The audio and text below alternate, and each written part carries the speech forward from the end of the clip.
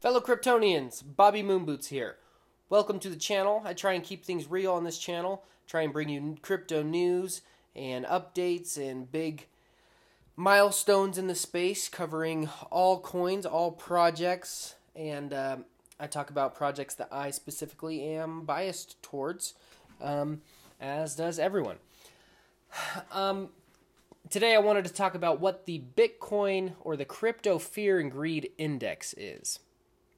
Talk about that, but if you are new to the channel or if you've stumbled across the channel, feel free to find me on Twitter, follow me, send me a message if there are some things you think I should cover or things that you think might be useful to people that are new to crypto, because every day people are coming into the space, and people who've been here for a while, we forget what it's like to be new. We forget the things that were confusing in the beginning and maybe have questions that could be answered.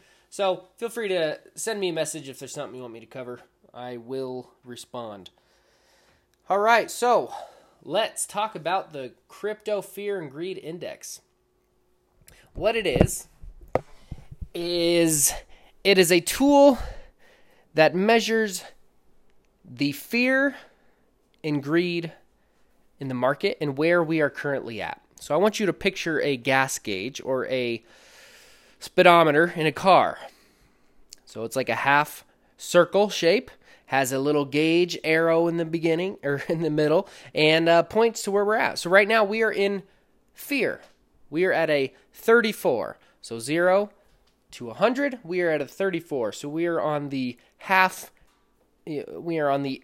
empty side of this gas gauge, if you want to picture it as a gas gauge. So when we're in extreme greed, we're up in the 90s or 80s, and we're in green. Green is greed, red is fear, right in the middle is yellow. When we're up in greed, that usually means we're due for a correction. We need to shake some people out of market. We need to liquidate the people who are gambling with leverage and margin. And so on days like today, it's good. We're in fear. You know what that tells me? It tells me if I have some coins I had my eye on that I wanted to get a little more of, or wanted to maybe get a little bit of exposure to them, on days like today is when you pull the trigger on that. I'm doing that currently with things like Bitcoin Cash, XRP, and a few others. But it's a very simple tool that anyone who's brand new to crypto can easily go on Google, Crypto, Greed, and Fear Index, and it'll be the first thing. The website's called alternative.me. And it just kind of helps. And on a day like today, obviously the price of Bitcoin has gone down pretty drastically, so you don't necessarily need to see this chart to understand where we're at. Obviously, people are fearful today. But it's just a good reminder. When things are good and we're in extreme greed, we're due for a correction, and those are not the days that you buy. You do not buy on green days. But back to what I was talking about with leverage. There's these sites like Bybit that offer leverage. They offer you to place a long at 20 times leverage. And if you lose your entire bet. You lose all your Bitcoin or whatever it is. It is gambling. It has introduced gambling into the crypto space, and this is just opportunities for whales to liquidate people and take their Bitcoin. So if you're new to crypto, one of the first things you need to learn is you do not win in this market when you try and trade. I'm sure you've seen on Twitter the people that, I made so much money with this trade. I'm sure you've heard those stories. That does not happen. It happens out of luck, and it happens to people that really know what they're doing. So if you're new to crypto and you want to go gamble, you are going to lose. The house always wins. It's no different than a casino. I do not trade. If I trade, it is